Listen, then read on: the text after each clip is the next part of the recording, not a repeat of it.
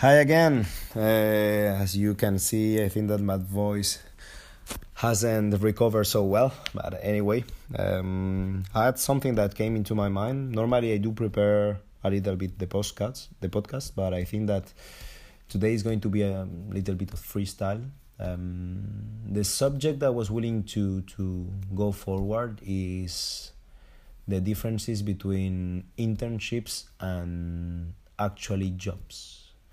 And I do want to talk about that subject because I have two type of friends. Actually, the people who are doing a master's degree and they are doing their internships while they are studying. That is something that works into the French system.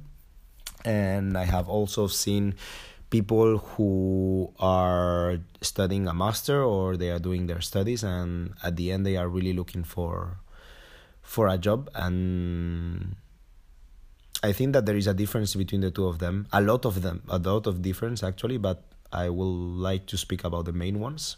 First of all, I think that there is a decision that goes about financial aspects, meaning if I do tell you that you come from a humble family, let's say it economically speaking, you're willing to study abroad. If you are incurring into a cost of having to pay you the master, which you can be helped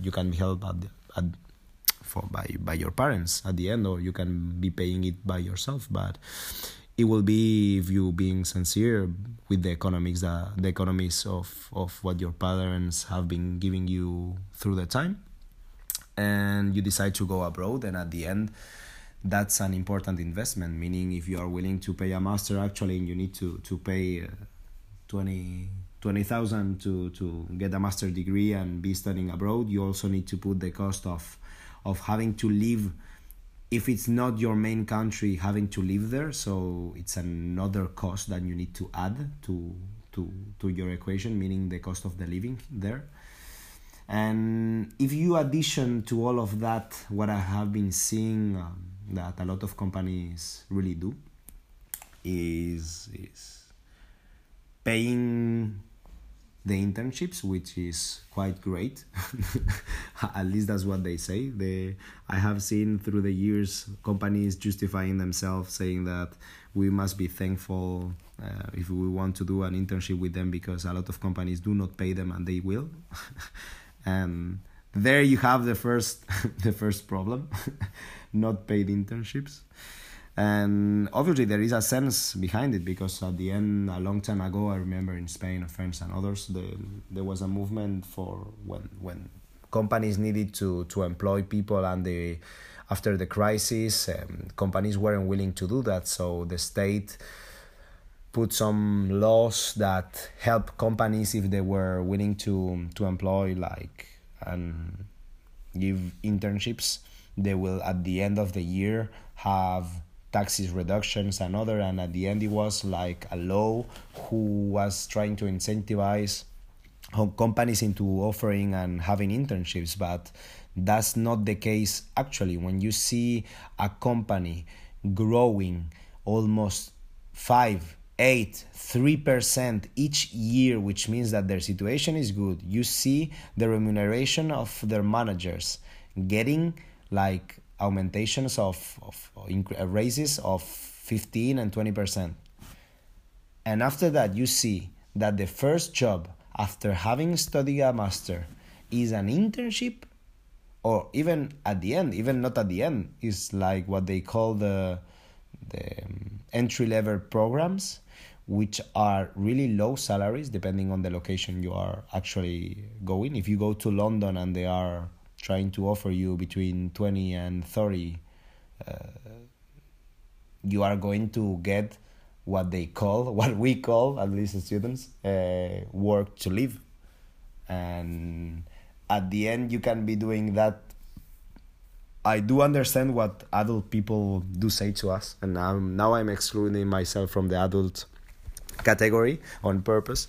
What the people say is it's an opportunity, you need to take it, because at the end you are going to grow a lot. Even if you won't be earning a lot of money, you will have an experience and working into a good company and others, and I do understand that. But at the end it depends on your family background, because if you are on your own, it gets really complicated to be living and just working to live. At the end, you are going to spend 3 years, you are going to get your head up, you are going to see at the world, and you are going to say, what have I been doing into those 3 years? Obviously, I have been getting experience, because from the moment you are working into a company, you get experience, that's for sure. But what we don't talk about is the quality of the experience. I have never seen a company refusing, because at the end, into your CV, there is just the number of years you have been working into a company. So without even asking for referrals, if you have someone that has been working 5 years into a company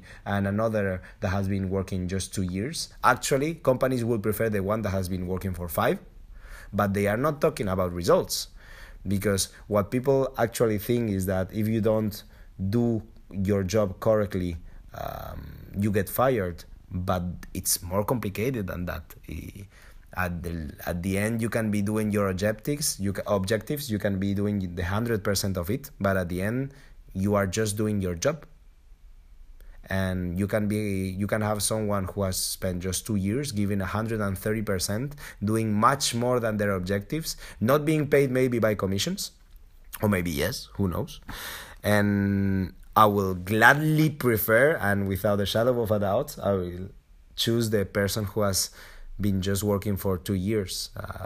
Obviously, he will has less experience, but his average ratio of implication, work, determination are much different than the one that has spent 5 years without moving into a company. That is also a safety position that we do not analyze too much, actually. And that's at the end the difference I see between internships and actually job positions. That if you are willing to go to big companies right now, the best way to do it is to get a master.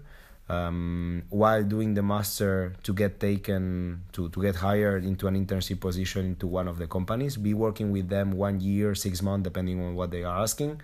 After that, you are offered a real job, because that's what you need to call it, a real job, into that same company. So you are really starting there, and after that you will need to spend 2 years into that position in order to become, whether it's junior, whether go to senior position, depending if it's like a confirmed analyst or is a junior analyst and other specific nouns. And at the end, you will have spent like 3 years of your time, having spent almost a good amount of money for you to pay the master without having had the opportunity to recover your investment. And obviously, do not forget that at the end, what they do pay you for your internships a lot of time doesn't really cover the expenses of you living into a country. So at the end, you get an idea that if your family isn't backing you up into when you are 25 years, because that's the risk actually, because you enter into studies. Even if you work aside in order to pay your studies, it is great, but you cannot do that if you are willing to go to a great master, or at least a master that companies do hire you, because that's actually one of the secrets of actual companies. When you see masters and universities, you need to also see the partnership that they do have, because at the end, that's what the companies are doing now. We are changing from an era where companies used to pay masters to their employees, where actually you are paying your master, but the company has given specifics to the university about, if you want, that's the conversation between the company and the university, if you want me to hire your people and give reputation to your company, because at the end I'm, for example, a Big Four, I'm a Accenture, and I'm giving the opportunity for your university to say that you get people employed by my company. At the end is because I'm also integrating what I want you to taught your students, and at the end is more a lot of time there are specifics about what the company is actually doing. It's like if I'm company giving what I want you, university, to teach your students, and at the end those students are going to be paying for their master, so they're going to start working with a minus something in their bank accounts, even if they could get a credit or others, but they will start negative into their investment. And at the end, the time they will need to get it back and is much longer if you are going through the steps of internships and others. And I do understand that path, but actually the real truth is that you need to get some financial help or backing up from your family, friends, parents, or whatever, to be able to select that path. At the end, it's really complicated to go into paying you a master, after that having to be earning what an internship pays you, which sometimes is just to pay your rent and have little things to eat. You don't have really a life, and that's actually what is really happening, even if not a lot of people do tell you that, because at the end they have selected that path. So you need to have people with a self-reflecting and an introspective character to be able to criticize the choice they are making.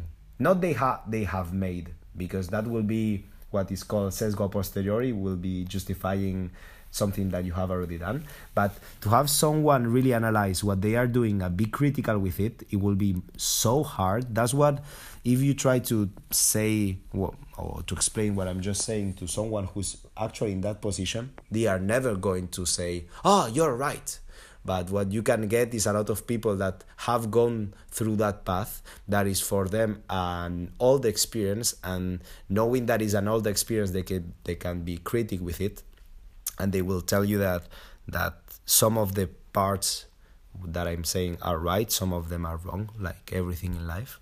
But the parts that are right are the critical ones, that at the end you are getting a huge difference between the candidates you are seeing and applying to your companies, because that has been already a selection that has been made. At the end is the people who had the resources to pay for their studies and into good universities, and to get lucky to be able to accept an internship knowing that they are not paid a lot. And at the end, that's why you see companies that have understood the thing. I see, for example, Google and Amazon paying their internships quite well comparing to the salaries from other companies into their respective countries.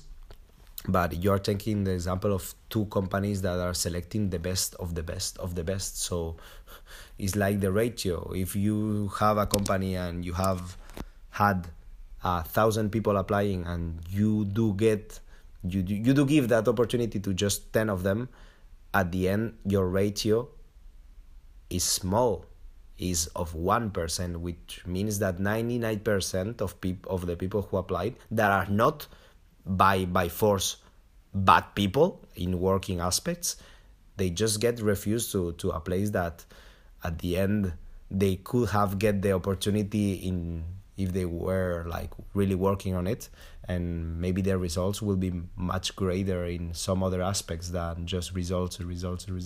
But anyway, that will be a thought I was willing to share, and an experience that I've seen a lot of colleagues going through. And at the end it's something complicated, because if you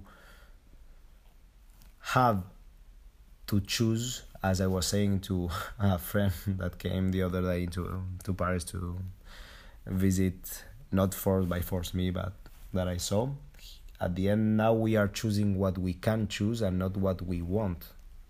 And that's something critical, because at the end, if you had the chance, and I have given a lot of thoughts and reflection into that, but if you had the opportunity to choose 3 companies in your 5 years experience, or 10 years, in 10 years, companies that you cannot change, and at the end you are telling them that those are the 3 companies you really want, I think that will give much more value to the companies itself than people applying for 1,000 jobs and getting interviews into 2 and getting accepted into 1. And at the end, I think that it has more merit if you make the people decide and stick with the decision. That's the important thing, because if not, you are creating what is happening right now. People applying for the jobs they really like, not getting like recruited, then applying for the jobs that why not, and from those jobs getting some interviews, and after that going to the jobs that what can I actually no where they are actually going to take me. It's not even what do I want or where do I see myself excelling, is what can I apply to that I'm sure I'm going to be recruited. And at the end, you are reducing their selection a lot, and that is risking what the companies actually are getting, which is a lot of times not a person that has only applied to your company. Is someone who has applied to 10 other companies. You get lucky to recruit him or her, but at the end, that same person has written 10 motivation letters. So is his motivation really true? Because I can be motivated by 1, 2, or max 3 things, but by 10 different things or 10 different companies, knowing that companies have really different mentalities, managers and sectors and industries and others, really? So I will leave the thinking to that. Thank you for listening, and bye.